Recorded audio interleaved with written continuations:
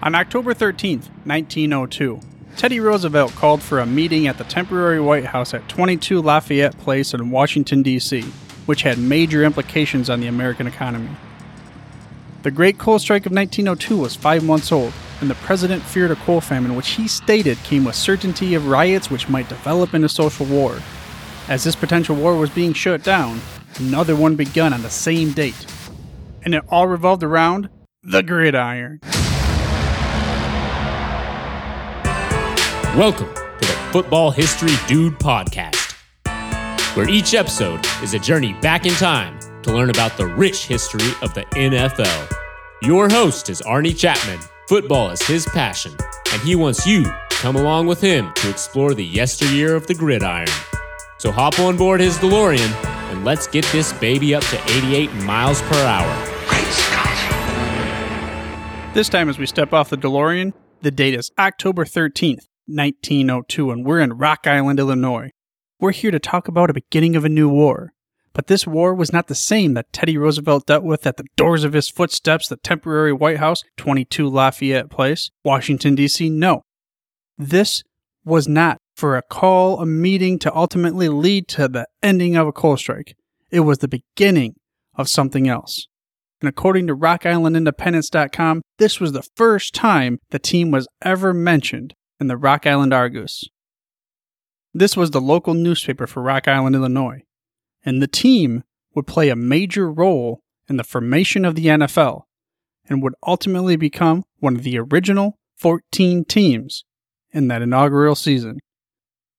And according to the Rock Island Argus, the Independents defeated the Standards of Davenport by a score of 6-0. I mean, the Standards of Davenport, they're the Davenport Standards. I don't even know why they're called the Davenport Standards, but the way that they would express various sayings back then was different than it is today. That'd be like saying the Lions of Detroit or the Packers of Green Bay or any of those other kinds of things. But back in the day, it was different. You see, this really wasn't a professional team necessarily, because sometimes it wasn't. They were really just neighborhood teams or even athletic clubs or other types of social clubs. Back in 1902, we're talking just 10 years after the first professional football player was ever documented. So it's not like it was anywhere of which today. And the website also stated that the Rock Island team didn't have any affiliation with any specific clubs. That's why they were called the Independents. Great Scott, that makes sense, right? They're the independent team, so we'll call them the Rock Island Independents. And then they roamed around a few years here and there, playing a couple of games here, a couple of games there, but in 1907, this was considered their first official full season. And for a few years, things just happen where, again, it's like they play some seasons, not a whole lot going on. It was not super organized. 1912, we're getting a little bit more organized, and by all indications, they were pretty darn good because under Jack Roche, they were undefeated, 8-0, capturing the Illinois state title. In this season, I found that they outscored their opponents 212-0. That's not too shabby. That comes from the Pro Football Researchers Association website. Then in 1916, Jack Roche and Walter Flanagan both formed Rock Island independent teams. I'm like, what? They got two different teams of the same? It'd be like, all right, well, I don't like you, and I'm going to form my own team, so bring everybody over here. Oh, wait a second. That has happened. The AFL, the NFL, many other times throughout history when other leagues have formed. But this was just teams within the same city forming. But it wasn't the structure like it is today. So you had Walter Flanagan and Jack Roche. They would have two different teams say, hey, my guys are playing with me. Your guys play with you. We'll see who wins out at the end of the year. Well, Flanagan won out because the majority of Jack Roche's players are like, screw this, we're out of here. He couldn't even supposedly get a second game for them to play. But then, unfortunately, the Great War came upon us. America declares war on Germany April 6th, 1917. The war, at least America's perspective, will go from 1917 there, April 6th, and then it would end November 11th, 1918. And just like the World War II episodes we talk about, the Great War surely did pay a toll on professional football. Of course, it was more important, the entire American society and everything else, but professional football was at the crossroads. I mean, later in 1917, this is before the war ended, it was a big moment for the independents. Flanagan, the coach, basically the manager, he wanted to get the team more national recognition. So on November 4th, 1917, he invited the Minneapolis Marines, which were known as the Northwest Professional Champs, to Douglas Park, the home of the Rock Island Independents. And I got some of this information from an article that Bob Brunwer and Bob Carroll from the Coffin Corner over at Pro Football Researchers Association kind of put out back in 1983. This is a cool magazine that still goes on today. So if you want to get more involved with research and learning about the history of the game, I suggest that you go check it out, Pro Football Researchers Association. They'll give you a cool magazine and everything, and that they're not endorsed. I don't really have any affiliation with them, but I do a lot of research for these guys. And in this article, it stated that 6,425 fans showed up to watch the game, the biggest crowd to date for the Rock Island Independents. They lost 7-3, but they kept the game close. And this was against, like I said, the Northwest Professional Champs, so this was getting to be more big time, not just little tiny Rock Island, Illinois. But then due to the war, 1918 would be challenging. You've got to figure, men going off to fight, you don't have as many of the players to choose from, organization, resource distribution is just shut down. And quite frankly, football's not that big of a deal. It wasn't like in World War II where it was getting more popular, professional football, and it was able to help Americans get through the war and just kind of get their minds off things.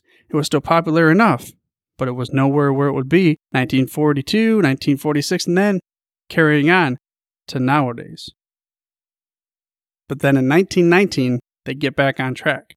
War is over. Don't get to deal with that anymore. We're starting to get closer to the Roaring 20s. So Flanagan, he decided he would make some moves. He invited the quarterback from the Minneapolis Marines, Rube Ursula, to come to Rock Island, and he ended up signing him as the coach. Along with Ursula would also come many players from Minneapolis. You see, they had, of course, some star players, and if they're going to lose their quarterback and their main dude, well, let's go play with that guy down in Rock Island. And the Coffin Corner mentioned that the team was growing in popularity because the fame had gotten to a point where every year they would have new players, young blood, coming up and showing up for the first practice. In the article, it stated how Flanagan kind of picked his players. It stated that he developed a surefire way to weed out the chaff. For the first couple of days, he held foot races and wrestling matches until all the pretenders had wilted and only the real Ironmen remained. Then, they started learning plays. I mean, imagine today. You've got all these players holding out for tens of millions, hundreds of millions of dollars, and then they're told you got to race each other and you got to wrestle around the dirt, and that's how we're going to figure out who's going to be on this team? I'm just telling you. Different times, a different generation, different expectations. But still, the team was gaining national steam. In 1919, they would play some of the Ohio and Indiana teams, which were considered the better leagues. And they did handle their own. And this is the first time when I saw that the Hammond Pros, the Hammond Professionals, were referred to as the Hammond $20,000. As in, basically they paid $20,000 just to put together a squad. Nowadays it doesn't seem like that much money, but back then professional football, that's a lot of money. They put together $20,000 worth to get these professionals together and have this group of all-stars. And there's a cool photo from an old-time promotion for a game between the Columbus Panhandles and the Rock Island Independents from November 23rd of that year. And I'll leave it in the show notes for you. And by the way, you can get to the show notes through your podcast player choice or by heading to thefootballhistorydude.com. Again, that's thefootballhistorydude.com. Also, while you're at it, I ask that you subscribe for free to this show by mashing that little subscribe button on your podcast player of choice. That way you get the hottest, freshest off the press episodes each and every week. But let's go back to that promotion piece. We're talking about different times. Again, different ways to communicate how things are going to happen. Now we have the internet. We've got phones in our pockets alerting us to when the games are going to happen. We've got the scoreboards instantly at our pockets. But it wasn't the same back in 1919. We're talking about a time when they had to publish newspaper articles, and then they'd have graphics and everything like that in the article as promotion, where everybody would read these newspapers, and that's how they were going to get their news. That's how they were going to know what was coming up, or these flyers floating around town. And this particular flyer, the one that I'm going to leave in the show notes for you, was pretty neat. I mean, to me, it was cool. And here's how it read. It went as such. Tomorrow, November 23rd, game called at 2:30 p.m. This is the first game of the season that we have entered with odds against us. The Independents realize it's the hardest game and will put a battle up for their lives to defeat the Panhandles. Manager Carr of the Panhandles has predicted that his club will win by at least one touchdown. The Independents are just as confident of winning by the same margin. See this game. It will be the best football ever seen in this locality. I mean, it's just different today. It's not the same where it's like, I mean, we have all this hoopla and hype around everything, commercials and promos and everything still like they did back then, but it was just different. You're reading this. It was pretty cool. Just different stories about why you should come see this game. Convincing them. Nowadays, it's like, well, we'll post when the game's going to be played. All these fans watching fantasy football, and they're just going to show up. Not taking away, because that's how the NFL got to where it is. They built the story. The story of the men, the giants of the gridiron, and how they would go to war with each other. And that's why people love this game so much. But back then, the admission for this game was only $1.10 plus war tax. And for the hometown Independents, it could not have went better. They defeated the Panhandles 40-0. The vaunted Columbus Panhandles. I guess it wasn't as close as everybody thought it might be. But they did this in front of 8,000 fans. So I think winning this game and then rolling out more victories after that just continued to make Flanagan think. We do not want to stick around just this little mediocrity, this locality. We want to challenge the big dogs for the right to be called national champion. Well, at the time, the big dogs were, well, not a pun intended, but the Canton Bulldogs. Flanagan would challenge the Bulldogs to a game to settle the national championship. Like, come on, man, I am throwing you a bluff. Triple dog dare you. Again, not a pun intended. But let's do this thing. And supposedly Flanagan opened his big old mouth and he guaranteed a $5,000 offer for the gate receipts, as in that's a minimum. Now that might not mean anything to you, but what that meant back then was a big deal, because the visiting team would also share the gate receipts for the game. And that's where they got all their money. The revenue came from the gate receipts, the tickets. It wasn't from TV contracts or merchandise. It was some things going on with, let's charge a bunch of money for these hot dogs and pops and beers and such. But it was mostly the gate receipts. So offering a guarantee of $5,000 at the time was a big deal. But the Coffin Corner mentioned how the Bulldogs initially were interested, of course, this $5,000 guaranteed purse.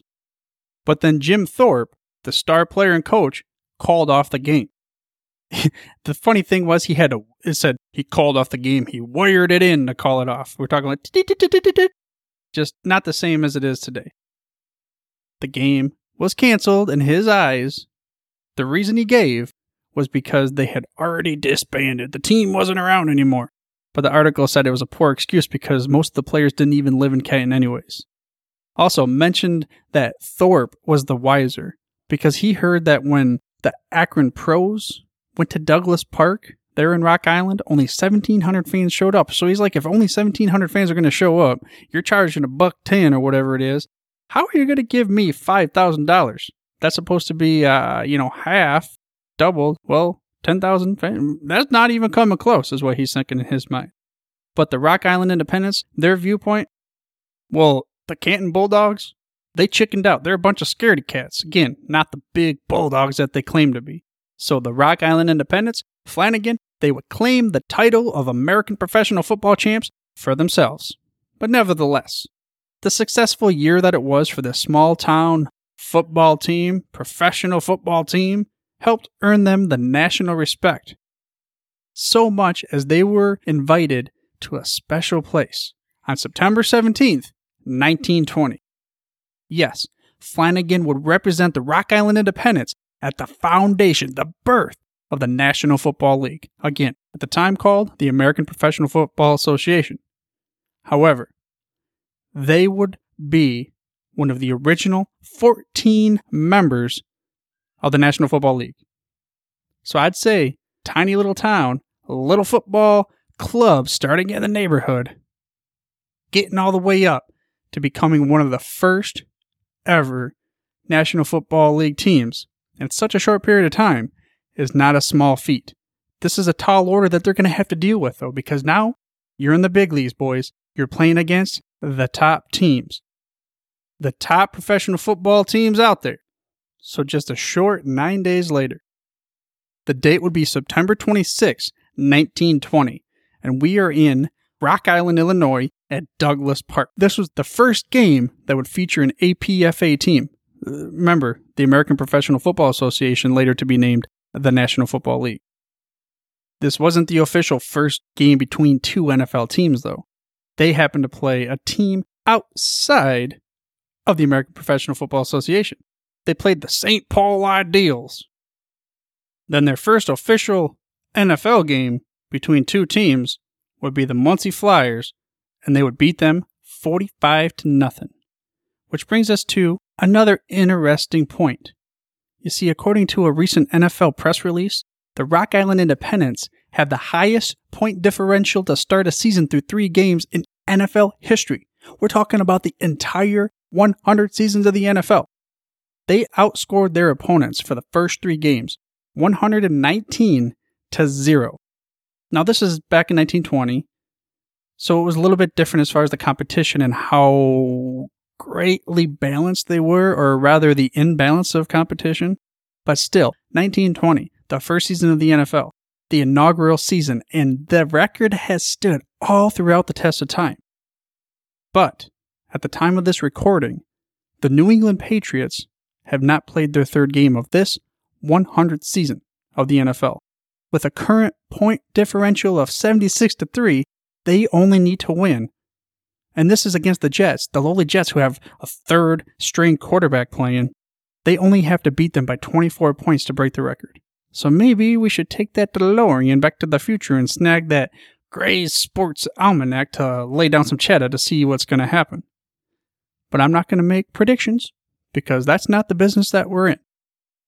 The Gray Sports Almanac, that reference for you, I wonder if you understand that. Go ahead and take that to the bank. But I'll predict. The Patriots are going to stampede all over the Jets because Belichick will not lay down. They will end up crushing them by probably more than 50 points. But let's go ahead and move on, because we're talking about the Rock Island Independents. Their 4th game of the inaugural season, after this 119-0, was their first meeting with the Decatur Staleys, later to be tamed. They weren't, I guess they didn't tame them too well, but they were the Chicago Bears. They lost 7-0, so it wasn't really that big of a loss. But during this time in the game, they had players that were knocked out by Staley center George Trafton. Then they would have a rematch that year. The game ends in a 0-0 tie. I mean, talk about a crappy fantasy football days nowadays. That would not be cool unless you're the defense holder. But that was not the story that stole the headlines. We talked about this in a previous episode where Trafton again knocked out players out of the game. And in this, the Rock Island Argus stated, Fred Chicken with a broken leg and center Hal Gunderson was nearly killed when Trafton slid across his face. The title of that article was Staley's Win World's Dirt Title. And after the game, George Halas, he would hand that sack of money to Trafton, the Staley's share of the gate receipts, that is. And more than 100 angry Rock Island fans would start chasing this dude down. Later, Halas would explain why he gave the money to Trafton. He said, I knew I'd be running for the money, but George was running for his life. Let's shift forward, 1921, just a year. From Cliff Crystal, the team historian for the Green Bay Packers, in an article on the Packers website, talking about that first season for the Packers. They said that the Packers, 4 of them were from the Rock Island Independents. Then 1922, 4 more joined from the Independents. Co-founder George Whitney Calhoun was jealous of the Rock Island Independents, it said, and there's an article also that was written from the Green Bay Press Gazette that went as such. Rock Island is the best supported professional football team in the Middle West. At least that is what manager Flanagan claims, and he has the evidence to back up his statement. The Rock Island merchants consider the team as an asset to the city, and every fall they cut loose the purse strings to tell Flanagan to spare no expense on to put a winner on the field. The Islanders have their own practice field. They are housed in a 2-family apartment, and their own chef prepares all the meals for the Pigskin Stars. I mean, this isn't a team that exists any longer. But we are talking about a far cry from today's professional football. I mean, they stated how they had their own practice field. I'm like, what? Their own practice field? That's a big deal to you? Not the case today. Crystal also stated that the Rock Island paper probably covered professional football at the beginning better than any team's town. It was called, again, the Rock Island Argus. The Argus took credit for the first paper in country to hold. They hooked up a special wire at the site of out-of-town games. Then they would have a transmitted play-by-play, and someone on the other end would announce what was going on. Mind you, this is before radio broadcasts. The first national radio broadcast of the NFL game, we talked about this in a Thanksgiving episode, did not happen until 1934. The Thanksgiving game between the Bears and the Lions, where rookie Beatty Feathers was in the season where he would reach the first 1,000-yard mark for a running back ever in the NFL. It didn't hurt that the Lions owner was involved in radio himself. But something impressive. Now we think this would be crazy.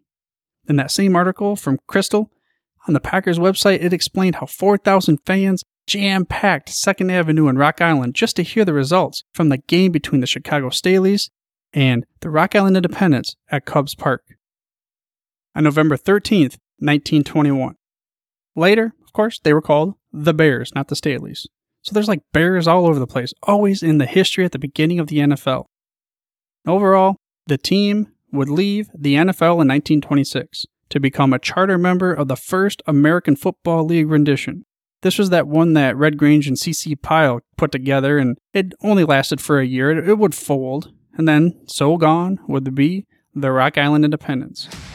And although the Rock Island Independents were only in the NFL for about a half decade, the mark the team left on the league as a charter member cannot go unnoticed, because there are 4 members of the Professional Football Hall of Fame that played at least a portion of their careers with the Rock Island Independents. They were Ed Healy, Jim Conselman, Joe Guyon, and the great one, Jim Thorpe. And the cool thing is that the NFL's page dedicated to the original teams states how even though professional football has not been in the city for over 90 years, the city still celebrates its football history each year with a vintage American football game. I hope you enjoyed this week's episode of the Football History Dude and were able to gain some gridiron knowledge nuggets about one of the charter teams of the NFL. If you like the show, I ask that you please share it with at least one family member or friend and get them to check out the footballhistorydude.com. Now next week, we're going to take a look at another charter team of the NFL. But for now, dudes, I'm through if you're through. Thank you for listening to this episode of the Football History Dude. To make sure you're the first to get the next episode, please subscribe on your podcast player of choice and head on over to thefootballhistorydude.com for the show notes and more information on the history of the NFL. And remember, dudes, where we're going, we don't need roads.